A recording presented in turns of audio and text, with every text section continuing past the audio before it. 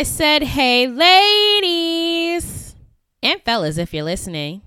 As a woman of color, it is so hard to find lipsticks and glosses that really pop on my beautiful brown skin. Y'all know what I'm talking about? When the lipstick is giving lackluster instead of Lil Mama, okay? Well, I discovered the most radiant, saturated, and pigmented lipsticks for richer complexions, and I found them at the Lip Bar. The Lip Bar is a Black woman-owned and led beauty brand that focuses on providing effortless beauty options for all women, but especially women like us with highly melanated skin. Oh, and did I forget to mention that all Lip Bar products are vegan and cruelty-free? Get into it, friends. Make sure you click the link in the show notes to receive 10% off your first or next order of beauty products at the Lip Bar. # you're welcome. If you feel that their plan isn't prescribed for you and what you need, it's okay to say no. And like I said, I have told doctors no before as to why I changed some doctors, because I did not feel comfortable with what they were trying to do with my body. And I even shared the story on the podcast and with you before about how I left that one doctor's office. She told me she didn't want to be my doctor because she felt I was high risk. I was fat, Black, and over age. And so I told my husband, I said, okay, well, hand me my panties and we're leaving. You are now listening to the Sugar Free Podcast, the premier life advice podcast for millennial women. Welcome to the tea party, friends. Now tell me, girl, how you like your tea. You know it's sugar free. Now tell me, girl, how you like your tea. Up in here, we like it sugar free. Come through, stop by, get up with me. With your girl, sit back, I'm a little crazy. Ooh, right here with me is where you wanna be. Let's get it sugar free, yeah. Now tell me, girl, how you like your tea. You know it's sugar free, yeah. Hey, friends. How you doing? Good? Good. Well, welcome to another episode of the Sugar Free Podcast, the life advice podcast for millennial women, hosted by me, your homegirl in your head, Sid Matt. So let me come correct, okay? Let me start off by apologizing to you all for missing last week. I'm not going to come up in here and try to pretend like I didn't miss a week and just try to sweep it under the rug and be like, hey, big head. No, I'm not going to do that. I'm not going to insult y'all like that. So let me start off this episode with an apology. I am sorry for missing last week. I know that I have promised to give y'all an episode every single week, every single Monday. And last week, I failed in that promise. And so for that, I am sorry. Now, I would like to say that I had a very good excuse, okay? I had a very good excuse. If y'all want to hear it, okay, good. Because I know you do. So where was I last week? Last week, I was smack dab in the middle of my fertility journey. And I was undergoing the process to have my eggs frozen. And so for the last couple of weeks, I have been in the middle of an IVF cycle. So that means I've been doing the injections. I've been going to the doctor every day, just about, to have an ultrasound, to have blood work, and to make sure I'm okay. And then I've also been having to do injections, 2 to 3 injections per day, while I prepared for the culminating activity, which was the actual egg retrieval, which I was undergoing last Monday. So that's where I was. Now, that's no excuse, because with technology, we could do things in advance, right? I could have had this prepared for y'all in a week in advance or whatever, what have you. I could have. But I didn't. Why? Because the cycle of IVF ain't no joke, y'all.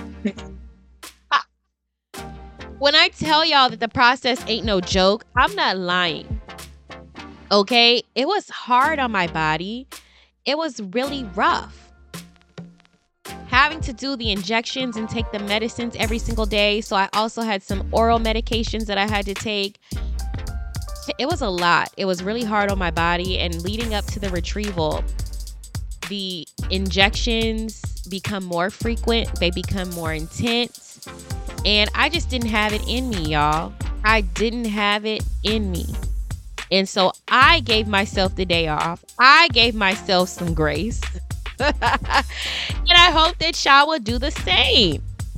So one thing that stood out to me as being so crazy is that when you're going through the process as a woman, even as a pregnant woman, because your body in IVF mimics a lot of the symptoms you experience during pregnancy, hormones out of whack, weight gain, severe bloating, your stomach bloats, and all of that stuff, is that when you're going through this process, people expect you to carry on as normal when you feel anything but normal, when your body is experiencing things that are not normal. These are extraordinary things that you're experiencing. These are extraordinary things that your body is doing. But for some reason, people think that you should just get up in the morning, brush your teeth, go to work, like everything's normal. And it ain't. Okay, friends, it ain't normal. And I wasn't ready. I wasn't ready for how unnormal I was going to feel and how abnormal the process was going to be. And so, my bad. Sorry, but not sorry. I gave myself some grace. And so that's what it was. And so anybody who is thinking about undergoing egg retrieval or egg freezing, know that the process is going to be 10 times more disruptive than you could have possibly imagined. I was going to the doctor every single day for blood work and ultrasound. And then I was waiting for a call from my doctor every single afternoon so he could update me on what medications to inject myself with every evening. And I was injecting myself 2 to 3 times every evening. And I'm not a doctor, y'all. Like, when I tell you that CVS Pharmacy literally showed up at my doorstep with a bucket full of syringes and a bottle full of medicine and said, good luck, that's what it was. So I'm sitting up here trying to play doctor, nurse, doula, and midwife to myself, trying to administer these drugs. I have no idea what I'm supposed to be doing. And then I'm having to basically be at the hospital every single day.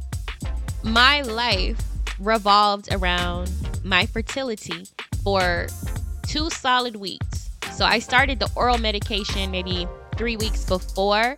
So it's probably been about 6 weeks where my life has been all about medications, injections, eggs, ultrasounds, and I'm still on the oral medication. So today is my last day. Praise the Lord. Praise the Lord. But it's been a journey, y'all. It has been a journey. And with that, I cannot let this show go by without giving a shout out to my mom and all the other moms out there who have given birth to a child. And no shade to fathers, but this just ain't a shout out for you. It ain't about you. Okay? And so this shout out is for all the mothers, whether you have experienced infertility or not. The process of physically birthing a child and bringing a baby into this world, is the biggest sacrifice that any human can make in their life. Period. Nobody's going to be able to tell me different. Sharing your body with a little parasite. Sorry, y'all. That's what it is. A little parasite for 10 months while they drain you of your energy, while it drains you of your sanity, while your body stretches beyond what is human, normal, or natural. Okay? All of that. You cranky. You're tired. You feel like a fat elephant. Okay? And you do it for 10 months. And then you go through the excruciating pain of actually birthing the baby. Shout out to y'all. Shout out to y'all. Thank you, mama. I love you. Like, I appreciate you. Thank you. Ooh, ooh, ooh. And what a fitting place for us to be, because this week we are, you guessed it, discussing part 2 of our How to Navigate Fertility episode. So, what a wonderful time for me to discuss my fertility journey when that's exactly what we're talking about this week. So, this week we are following up with 2 weeks ago's guest, Miss Shalmeka Sweet, who talked to us about the journey that she took spending 8+ years trying to get pregnant, and the toll that took on her physically, mentally, emotionally, spiritually, with her partner and as an individual. And so this week we're following up that conversation, discussing the financial challenges of infertility, the spiritual challenges of infertility, and then also how to advocate for yourself when you are going through the process to make sure that both you and your baby get the care that you need and deserve to be happy, healthy, and to be happy and healthy. So with that, that's it for me, y'all. Thank y'all so much for hanging in there with me. Thank you for forgiving me and giving me the grace that I really need. I know y'all gave it to me. You don't have to tell me. To have gone through this process, and I'm so grateful to have gone through this process, and so grateful that I could come here and share it with y'all. So if any of you guys are considering freezing your eggs, make sure you tune in this week and really listen to the episode. And with that, are y'all ready? Wonderful. Let's get into it. Miss Shalmeka Sweet. Hey, girl. Welcome to the tea party once again. Please tell the good people who you are and what you do. Well, I am Shalmeka Sweet. I am an educator by profession. I teach at South Mountain Community College, but as to my being here today, I'm talking about my podcast, the Beyond Conception podcast. And it was developed from my experience with infertility and dealing with that 9-year journey and the ups and downs of that as a woman, but then also as a wife. And my husband and I on this podcast talk about the ups and downs of infertility and how it impacted our marriage, us individually and collectively, but to be a pillar of support from our perspective. We are not the experts. Everybody's journey is different, but to help you to go through those things that are just beyond your conception, what you can conceptualize for yourself in this process. It's more than just conceiving a baby. It's the whole mental, physical, spiritual, financial, emotional, every aspect of your life that is just, wow, how am I going to get through this? It is beyond my conception to conceptualize this happening to me. So that's who I am in a nutshell, and to particularly help people get through this, because it is a chore. It is something that one never thinks it will happen to them until it happens to you. And that's who I am. Oh my gosh, I love that. I want to get back to the story. I know we got a little bit off course, but so you had left off with you having met this fantastic holistic doctor who put you on an eating regimen of sorts that got your cycle back regular. And so, like, what were some other things? Because I'm assuming that once your cycle was back regular, it wasn't like you just had the baby, boom, like you were fixed. So like, what were some additional treatments? Because I feel like the other thing that a lot of women aren't familiar with are what the different treatments are that are out there, that are available, that they may have to go through. So like, what were some other treatment steps along the way to conception? So my treatment again was a diet and exercise. I don't eat red meat or pork. I'll eat chicken. I went for a few years, even after I had my daughter, being pescatarian, which works really well for me when I do like a pescatarian Mediterranean kind of like diet. That's what I do. But I also, and it works wonders from that regard. I also had a septate uterus. And so I had to have a surgery to remove the tissue that was actually closing up my uterine cavity. My uterus was shut up, literally. So like the doctor explained to me, like, your uterus grows like a flower. It blossoms in your fetal development. So mine, instead of growing out to a whole cavity, it was like this, almost like a heart shape, but really to the tip of the heart. almost close to the entry, this my cervix. The tissue was Mm. almost touching that. Wow. So they had to go in and remove the tissue to open up space for a baby to even be housed in my uterus. Because you can get pregnant, but you're not going to have enough space. Now, some women go on to have successful pregnancies, not even knowing they have a septate uterus or even a bicornuate uterus, where it's like two horns, like your uterus is divided. So you have a uterus over here and over there. And there's Mm. nothing wrong. But since I was going through infertility treatment, they saw that through their imaging and stuff of that nature. And you have to do this painful dye test that makes sure your fallopian tubes are open and all that. And in that dye test, they realized that I had a septate uterus, but then they weren't sure if it was septate or bicornuate. So I had to go get an MRI to give a further diagnosis, which then came to that. So I had to do that surgery twice because Oh, one of the doctors, um, they put a balloon in after the surgery that's supposed to keep the space open so that way it doesn't reseal. And my balloon came out within 48 hours after surgery. And I was freaking out. So I go back up to the doctor's office and oh, they sent you home? yeah, it's an outpatient surgery. So you go Oh, in and then a few hours after the surgery, they send you home. For oh, me, it was. So, yeah, I went back to the doctor's office. My doctor who performed the surgery, he wasn't there. He came highly recommended, and his partner was there. I asked for an exam. He was like, "Well, I don't really want to give you an exam. You're fresh out of surgery." I was like, "Well, can you look?" Because I was just freaking out. I didn't want it to close. Well, he assured me I was going to be okay. And that was one time I entrusted the doctor against my own intuition. mm. It sealed back up. So I had to have another surgery. And I left that practice because there was some other things that happened there. I caught the nurses talking about publicly about my miscarriage in the office. And I come around the corner and I heard them down the hall and they're talking specifically about me and my issues, but not in a way of like treating a patient, but in a way of talking about the patient that I just didn't like. Mm. And other things, the front office wasn't friendly and all that. And again, I'm in a space where I'm the only face. And I'm trying to be nice and polite and house everybody, Yeah. And But then you're finally, I had also had enough. nursing and nurturing your Yes, own emotions and feelings on the topic. I Like, know. you should not be carrying everybody else's opinions, especially strangers. We don't even know I know, y'all. right? And I was. And that's the sad part on my part. But I've learned not to do that. And I left that practice and I went to another doctor who came highly recommended. She redid my surgery. So I had to do that. And then my husband, he had to go see his neurologist to get his sperm morphology corrected. And now it's been corrected to where they're Mm. swimming straight instead of spinning around. He said they Yeah. just blind and know where they were going.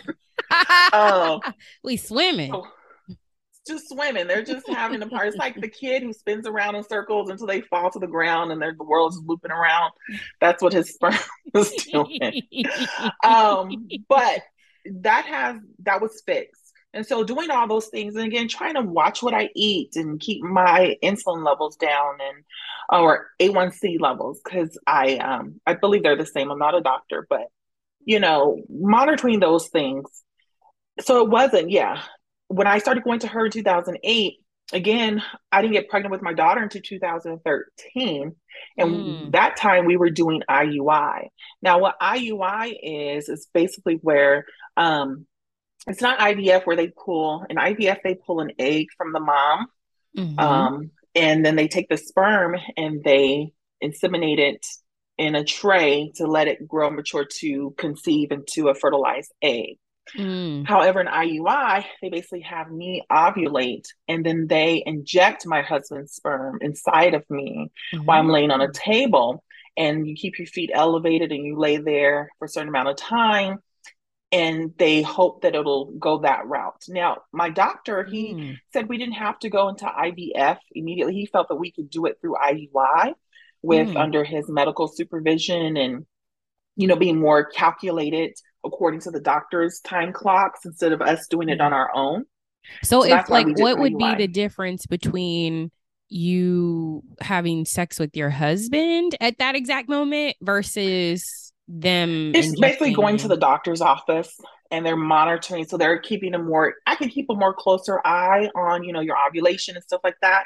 Especially they were doing it because they would literally a day or two before you do the IUI, they look to see, okay, how many mature follicles or eggs you have. Mm, And then they can kind of predict, okay, well, we're going to do this insemination because hopefully these will be released. So then that way they can inject the sperm to help with it more calculated move of that. mm, Because again, at home we don't see the follicles, whereas in the office they can see the follicles and they can kind mm. of be more calculated with how they're going to do this procedure.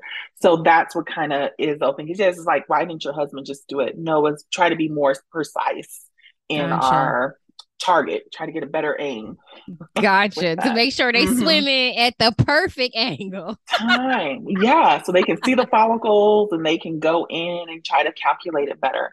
So that's what we did. And again, we went What through, are can I ask a follow-up yeah, question to that? So yeah. I know that IVF is particularly expensive, and so Mm-hmm. I'm doing the egg freezing. And so for those of you out there who are maybe less familiar with the process, freezing your eggs is the first half of IVF.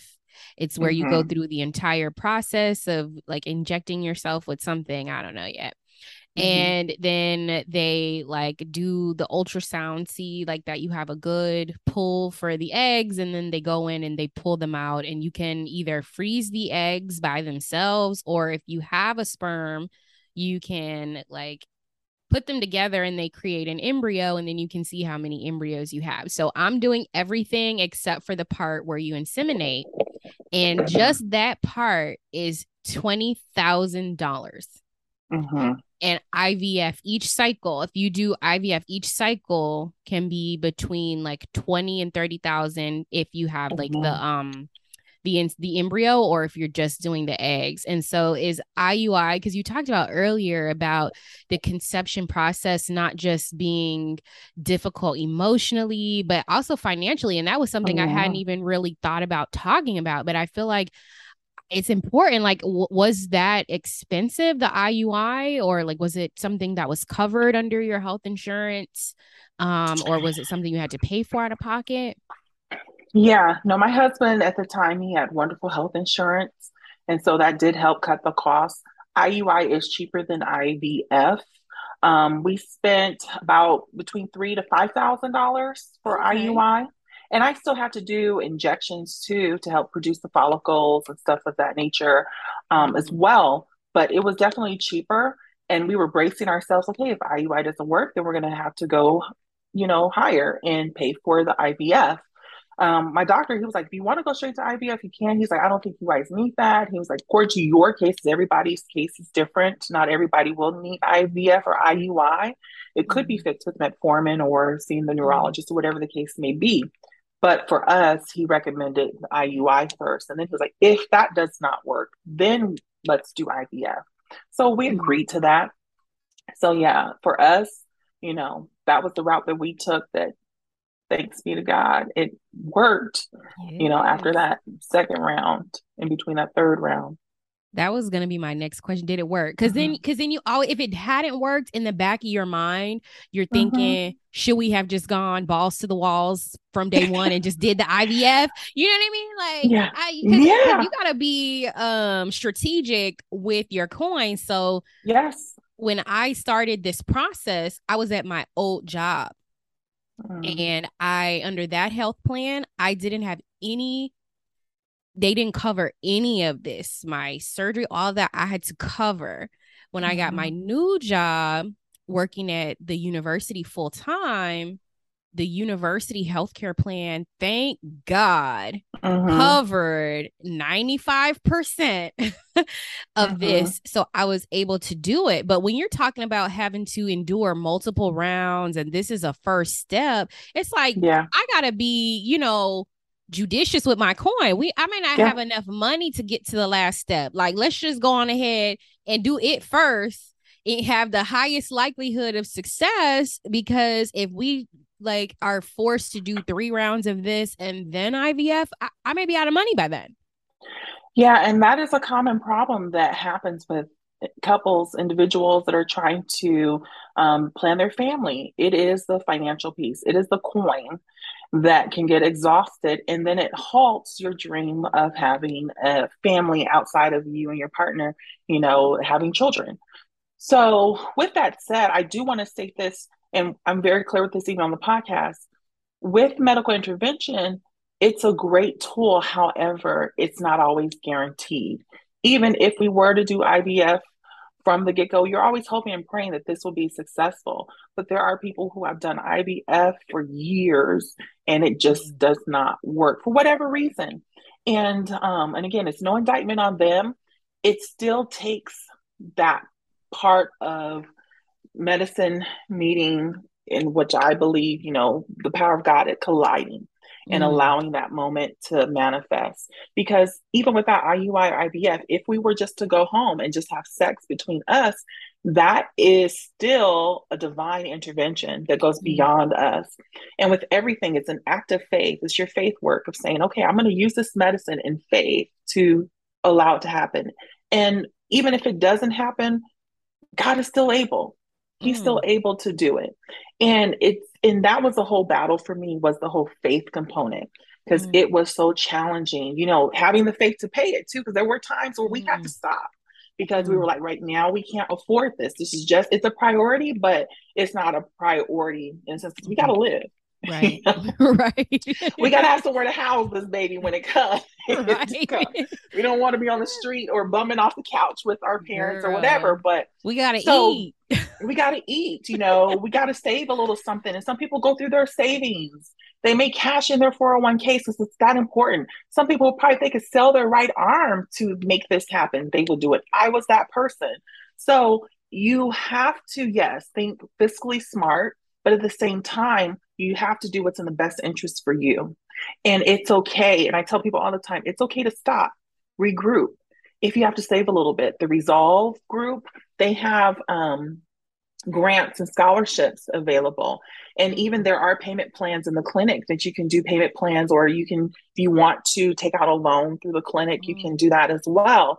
So really looking and having those conversations with your clinic and saying, okay, this is what my treatment plan is. Do we need to start low and then go high? And how can we do installments on this? Or do you all finance this? What grants, what scholarships?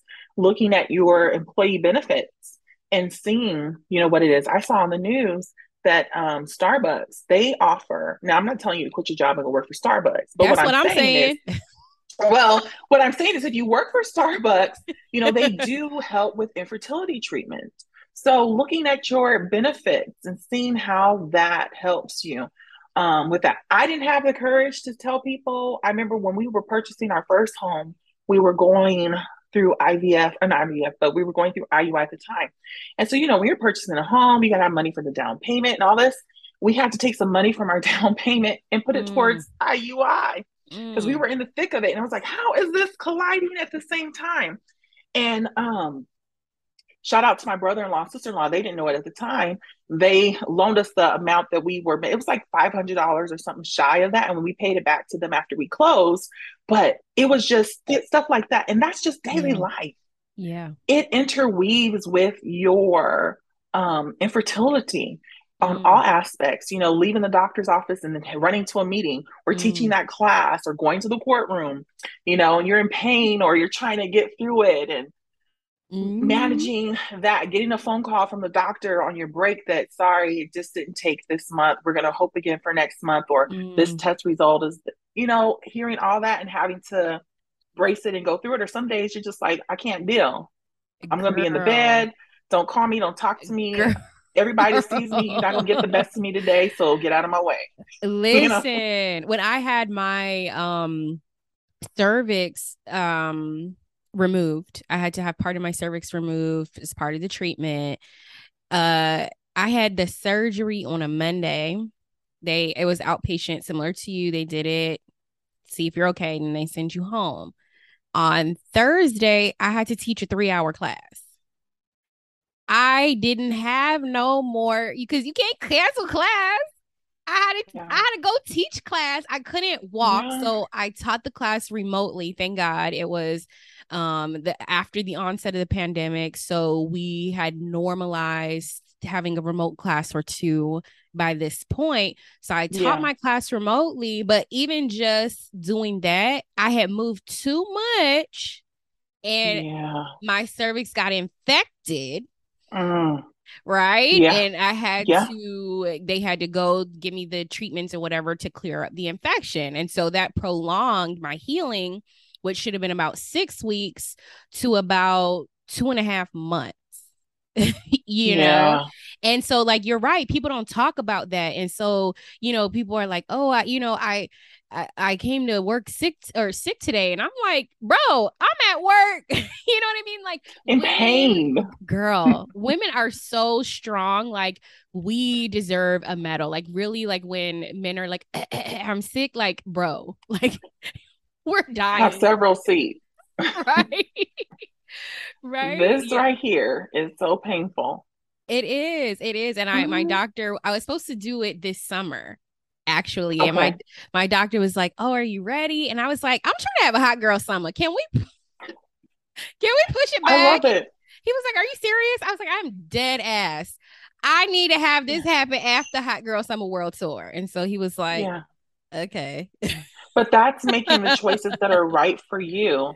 Yeah. And that's okay if you do that, because some people can beat themselves up and feel like, these deadlines and these time clocks and trying to really say, I got to push it, push it, push it. And sometimes you do need to step back a little bit to regroup, to reprieve, and then to allow yourself to focus in a more better, healthier space for you. If this Yeah. summer wasn't okay for you, it just wasn't okay for you. The doctor will need to understand that. Whoever else will need to understand that, as long as you're comfortable with that. So, yeah, sometimes you got to do that. It's okay to stop. It's okay. So how did you get through it emotionally, leading up to having your daughter? And then what was that emotional relief like when you finally found out that you had a viable pregnancy? Wow. Oh, man. Dealing with it emotionally, like I said, some days were good, some days were bad, because it's an emotional roller coaster.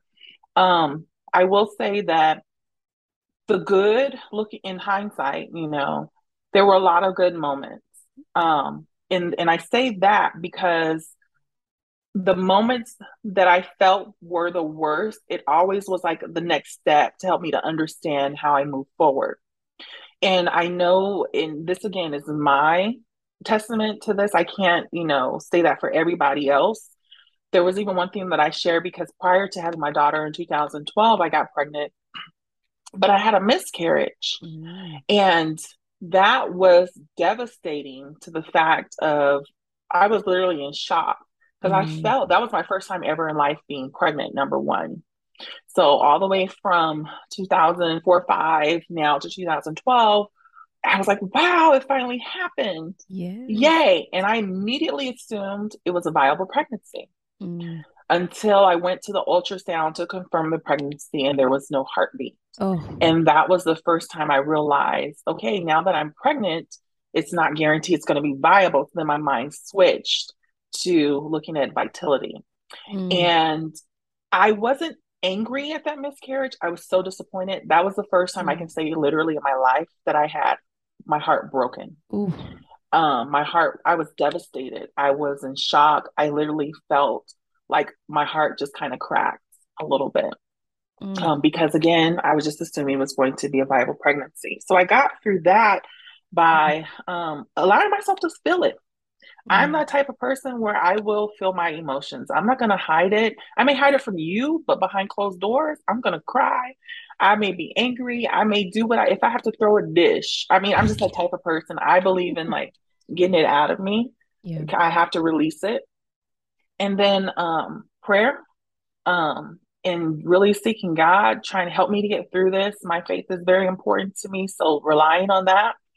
The people in whom I am closest to, I've had, as we went through the process, there were a handful of people that knew that I would communicate with, and they knew I could go to them and talk to them about it. So using my supports around me and doing those types of things. When I had my daughter, because of the miscarriage, I panicked, because I Can I was like, ask okay, a I'm follow-up question before we get sure. to the after? Yeah. So I want to ask this question because we're dealing with this whole Roe versus Wade overturn, and millions of Yeah. American women right now are struggling to figure Mm-hmm. out how they're going to get access to the healthcare that they need. I'm just curious, when you had Mm-hmm. your miscarriage, was an abortion the treatment for that? Well, yes and no. When Mm. you have a miscarriage, it depends on the treatment of the doctor. I did have a DNC, and I don't have a problem with saying that. For me, that And was a the route that I DNC is chose. a It's an abortion of the pregnancy. It's a gotcha, termination of the pregnancy, a medical procedure. Anytime a doctor gotcha. goes in and they have to, you know, medically remove the fetus, Yeah, then that is deemed an abortion. It's a medical gotcha. procedure. So I had that procedure. And it's basically where they're dilating your cervix to go in and discharge that pregnancy. Um, I chose that route because the doctor was like, well, you can take medication to then help you to dilate, and then basically you contract, and it's like a period that will come out. But there's pros and cons to everything. For me, I felt that it was the best that I had the doctor remove it. I didn't want to do it. And again, this is my first time experiencing this. So I didn't know what to expect really. And at that point, I had already been seeing the doctors on a regular basis. Um, so I felt safe to have my doctor do it, and he did. Mm. Yeah. And that was the route my husband and I chose. Um, I've had other miscarriages since then. Ooh. I've had two DNCs. Oh my gosh. And then I had, last year, I had a miscarriage, and the doctor, she declined to do a DNC, but she gave me the medicine to dilate, and it felt like I was having a baby. And but that's the thing, your body can do it. For me, it was about my health and wellness. And I think with any woman, it's about health and wellness and what's in the best interest of that. I am not one to judge. I'm not one to make decisions for anyone's body. I can only make decisions for my body. And those decisions are something that a woman and her partner or the woman herself should make. And that's where I stand on that. And I don't stand in a seat of condemnation. Those are your decisions, not mine. And Mm.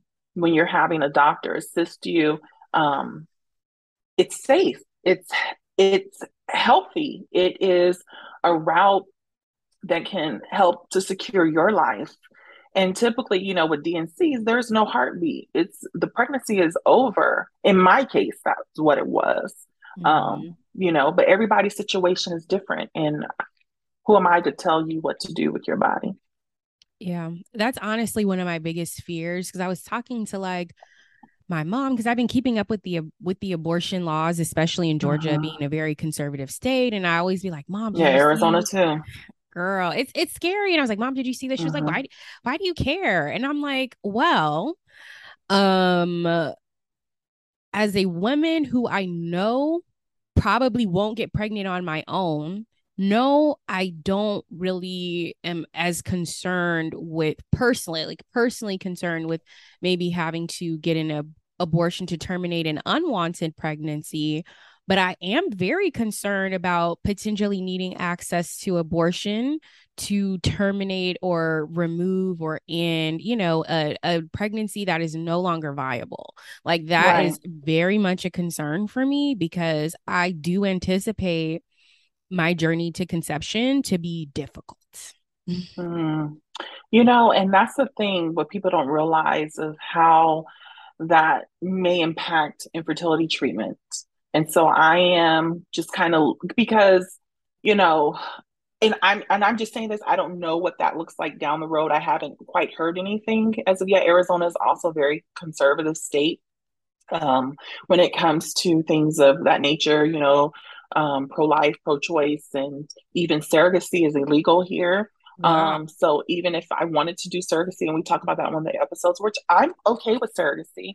My husband is like, Ooh. nah. He's like, I have trust issues. Like, I'm not okay with it.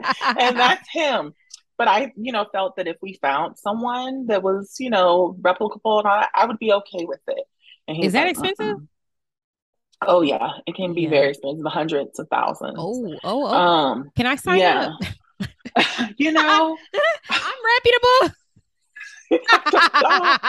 But yeah, it can be expensive, and then just the whole legal part, and if we decide it's a whole, I would have to lawyer up and, do all that, those types of things to just try to make it happen. However, infertility and just pregnancy period, it is the one thing you have no control over in life. When it happens, it happens. And after that, you cannot put your hand down there and manipulate it. Doctors can't even go inside of you and try to manipulate it, that I'm aware of, to make it more viable and to, they may have things to help sustain it, where they've been giving more progesterone to help with progesterone levels or medicines for cervix and stuff like that. However, it is the one thing that kind of takes its own course. And when we have issues of Roe versus Wade, it does have implications into the infertility world, because now people's options are in the balance as well. And what to do with their frozen eggs, what to do when the event of a miscarriage, all those things are now in limbo. And so I'm hoping that, it doesn't create devastation across the infertility world. And yeah, I think that people's choices are their choice. And, believe it or not, I'm pro-life, but I'm not going to put that on other people. Again, I cannot tell you what to do with your body. That is a choice between you and your partner on what it is that you're going to do, or yourself, or what you're going to do, with your body. So I can't inflict that on other people. I wish that the United States government and the Supreme Court felt the same way. But yeah, it's definitely an important conversation on so many levels. And when people say that abortion is healthcare, like, that is absolutely true. Like you said, in your case, you had to have that done twice in order, you know what I mean? And it could have been potentially life-saving. Like, who knows, like, what the potential implications might have been if you didn't have access to those treatments and the ability to release, the fetus from your body. Like, who knows? Like, why should you have to know? But girl, that's my little rant on that. No, I hear you. And I will say this, if you're going to be pro-choice, pro-life, you have to be from conception to the grave, and supporting people and families, children, access to healthcare, number one, access to daycare, access to good food and housing, and all these social issues. So it's just not dealing with a pregnant woman. It's even, okay, now the life is here. Now what are you going to do? So we have to be a society that supports families. And sometimes in our society, I don't always see that. I've worked years in case management and helping families that are in need, that can get basic resources for their children, for themselves. So, it's a big thing. But no, you bring up a valid point with that. You really do. Well, thank you so much for sharing that part. So I want to circle back. So now you had to have your DNC, and now you've had your viable pregnancy, you have your daughter, and like, what was the impact of that on your emotional state and your relationship? Like, that's kind of where I want to end our conversation, is like, how did all of this not only affect you emotionally as a woman, but also you as a wife and your husband, in terms of the health of your marriage? Well, again, like I said, when I got pregnant with her, because of previous miscarriage, I was like, okay, I'm pregnant, but I was holding my breath because I just wanted her to be okay. And my husband, he always knew every time I got pregnant. He always knew before I did. It's like, you're pregnant. And I'm like, ugh. And he's like, and I know this time it's going to be girl. And he was right. He even went out before she came. He went and bought these little shoes, these little pink shoes that we have. And he's like, it's going to be a girl. I already know. It did. It was this excitement. It's getting pregnant. It's not underrated. For me, it wasn't. It was one of the best feelings that I have felt. Yes, with that fear, because, I was like, I need a heartbeat. I was just seeking for the heartbeat. When we got the heartbeat, it's like I could relax. My pregnancy was fine. Everything was going great. My 7th month of pregnancy, then I started having some complications. I started getting the onset of preeclampsia, which is elevated high blood pressure in pregnancy. So I didn't get put on magnesium or anything like that. I was just being watched every week. I would have to go into my doctor's, and because when you're pregnant and you go to your checkup, they make you give a urine sample and they check it for protein. And if your protein is Mm. too high, then it can be an indicator of preeclampsia. So my protein was high in my 7th month, and I kept getting monitored for that. Again, a change in diet. My doctor was like, reduce your salt. Because, see, I had opted for, I had a midwife, I had a Mm. doula. I was going to Really? do, yeah, I wanted to do this home birth. But to assuage my husband's feelings, he was like, okay, I'm all about you trying to be natural. He's like, but I can't have this baby at home because if something go wrong, I want to be, at the hospital. So we found a hospital by our house that had a birthing clinic in it with a Mm. midwife. And then I Nice. found a doula, and now she's a midwife, and she just delivered my cousin's baby a few months ago. And she's a Black lady. She's known throughout the community and helping Black and Brown women have healthy pregnancies and all that. So So what is a anyway, doula? Like what would it yeah, so yeah. a doula is basically support and advocate for you during pregnancy. So they help you to get through pregnancy, whether it's diet or exercise, checking on you. She did birthing classes with us. They give you tips and tricks during your pregnancy, and they're just there for support. And then they're Mm. also there for support during your birthing. So they are there to massage you, to talk to you, to be your corner man, and to Mm. really get you through that. And they also teach your partner how to get you through labor and delivery. Mm. And even after post delivery, they help with the postpartum process as well. So they're basically a support, and they advocate for you during the whole birthing process as well. Particularly if you have to go to a hospital, they're the ones Mm. that can let the physicians know of your birthing plan. And Mm. when you're in between contractions, really be that voice to speak on your behalf as well. Mm. Are they covered by insurance? No, that wasn't out of Mm. pocket. And that's the thing, right? I believe, particularly in the United States of America, everybody should have access to a doula, a It support. sounds And like this, it. yeah, because it really is a production having a baby. And the production is really, you're the main character as the mom, and the baby is the supporting actor, I would say, but maybe they have a main actor in it. But it is all about support. And particularly for Black maternal rates of Mm. we're dying in hospitals, and Yes. that's why I didn't want to go to a hospital, but I Mm. went grudgingly to kind of appease my husband, but yet have the support that I felt that I needed to advocate for me, because they also have the medical lingo. They know the ropes and stuff of that hospital. She had worked at St. Joe's before with other mothers, so I felt that if we were ever put in a position that she could advocate for us, and she was great. And you know looking back, I wouldn't change it. If I ever had another child, I would have a doula. And if I could do a midwife and have a VBAC, a vaginal birth after cesarean, I would try to do that. If not, I had to have an emergency C-section because Mm. my daughter came 10 weeks early because Mm. the cord was wrapped around her neck. So during that part of me going to getting my preeclampsia had subsided because I reduced my salt. I just continued to walk around the neighborhood at night, and I was resolved back at normal. But on one particular visit, my daughter's heart rate was so low they couldn't find it. Mm. So my midwife immediately put me into the emergency prenatal ward, and her heartbeat was just inconsistent or undetectable for about a week.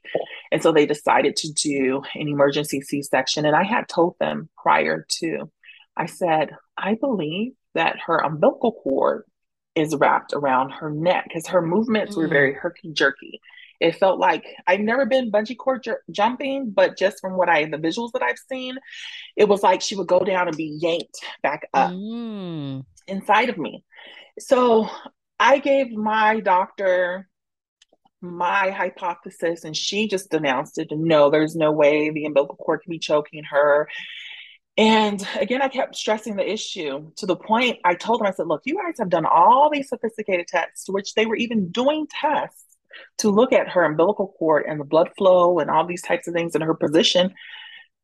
Long story short, they did the emergency C-section, went in, the cord was wrapped around her so tight, and she didn't cry. She just said, ah, like that. Because I was Mm. like, she can breathe. And I Mm. was laying there saying, I told you so. I told you, I told you, I told you the cord was wrapped around her. Because she even called it out. She was like, 2 nodules or whatever the medical term was.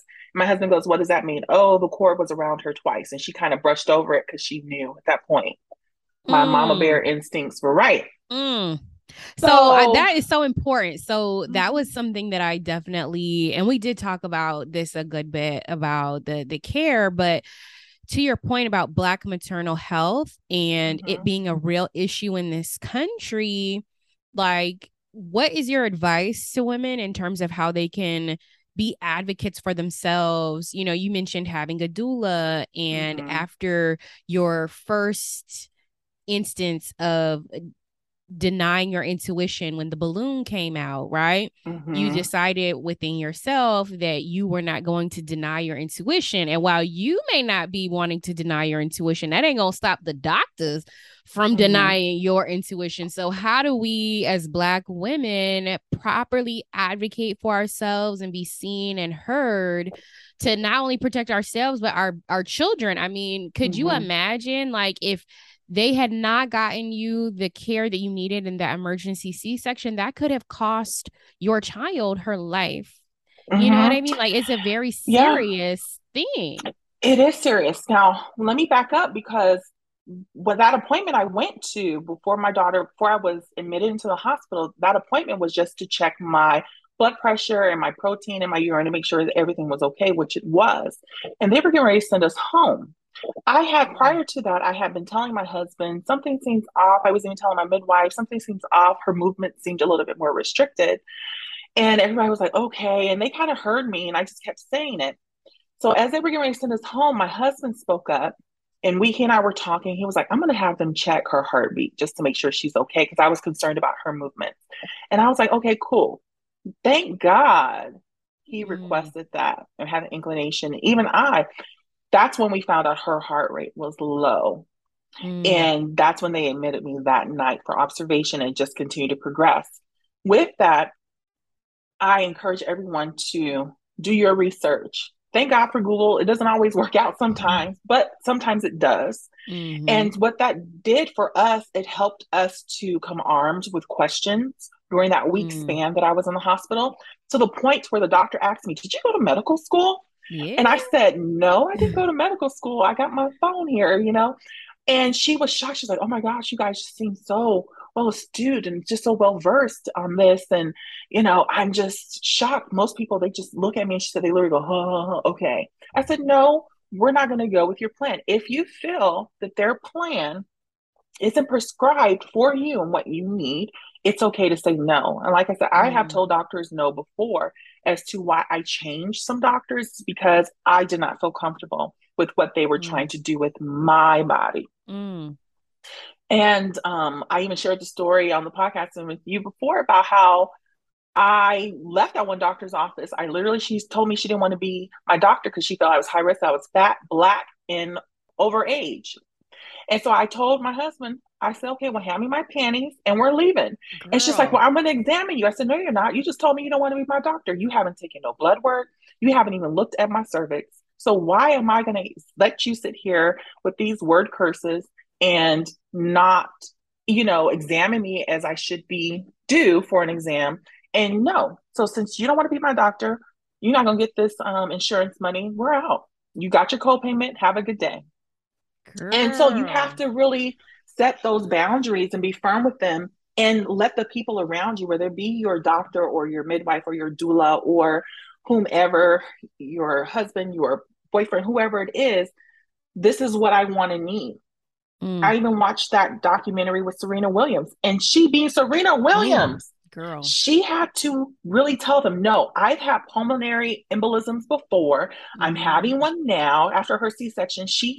They were going to send her home, and she felt the symptoms of her having a blood clot, and she mm, made them examine her. She said if she would not have demanded an MRI, she could have died. mm. So sometimes we have to get forceful. We have to take it by force and be demanding of it. And it's sad that we have to do that, but sometimes we do.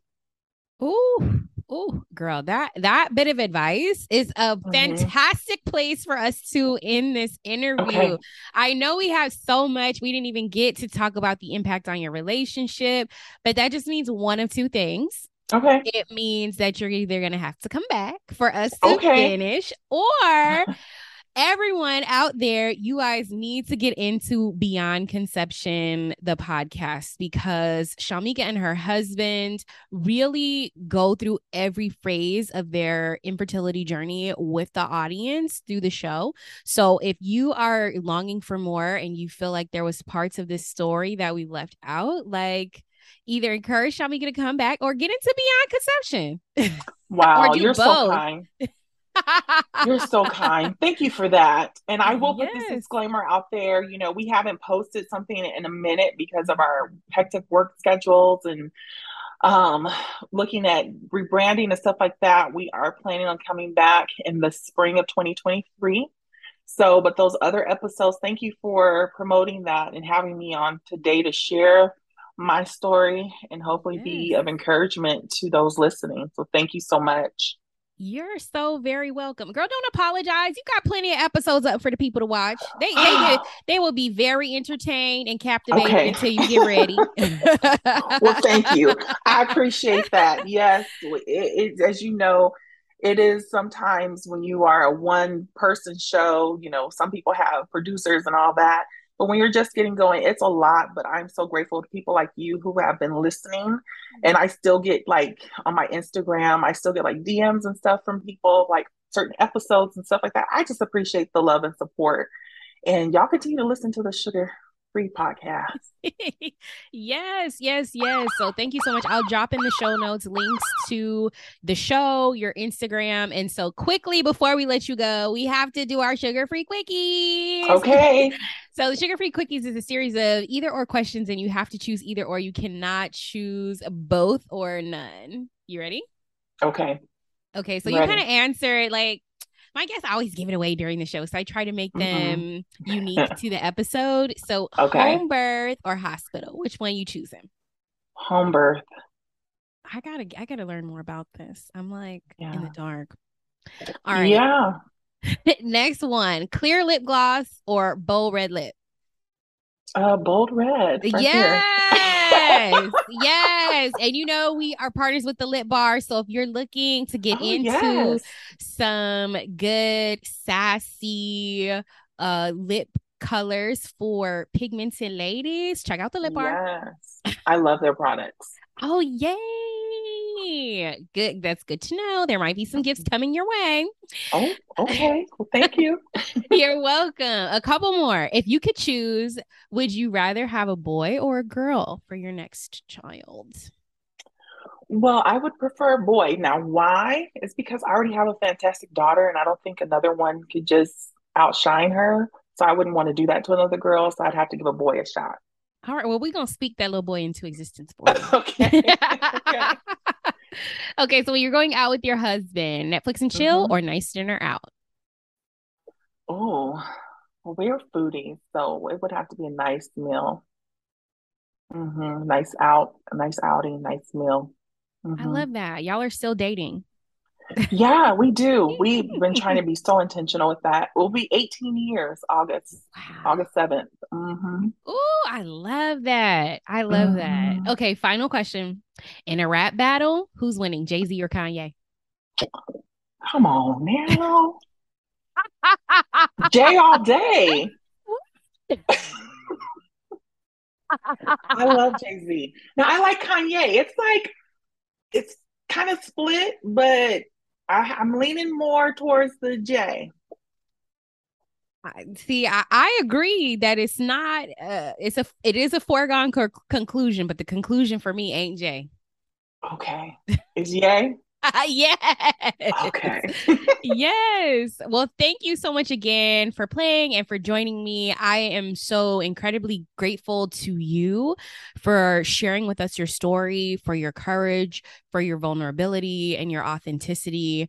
It's so important for us, especially as Black women and women of color, women in general, for us to be having these conversations because it's hard. It's hard and it's even harder when you feel like you're going through it alone. So I hope that today's conversation helps to make somebody out there feel a little less alone on their journey to motherhood. And so we are with you, as are 6.1 other million women who are going through exactly what you're going through. So thank you so much again for joining us. And thank you guys for tuning in. Make sure you check back in next week for another great episode, real talk. And of course, more of the most exquisite tea that's 100% sugar-free. Woo chow. What a show. We shared some good old tea today, didn't we, friend? Thank you for your presence. I truly enjoyed you at the tea party, and we appreciate you sipping on some sugar-free tea. With me, your host, Sid Mack. Until next time, be sure to connect with me on Facebook, Instagram, and YouTube at Sugar Free Podcast or at Sugar Free Pod. You can also visit our website at www.sugarfreepodcast.com. See you again soon, friends, and be sure to keep the tea party going, with plenty of tea that's 100% sugar-free.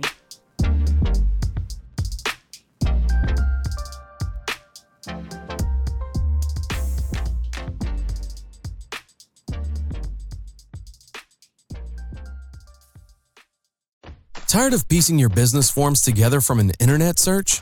Tired of sealing all your business deals with a pinky promise? Looking for a way to add some formality and professionalism to your business relationships? Then you need Formally. Formally is a DIY legal form and template shop for entrepreneurs, small business owners, creatives, freelancers, dreamers, and side hustlers. All Formally forms and templates are drafted by an experienced licensed business attorney and reviewed by a law professor. So, not to brag or anything, but our forms are pretty legit.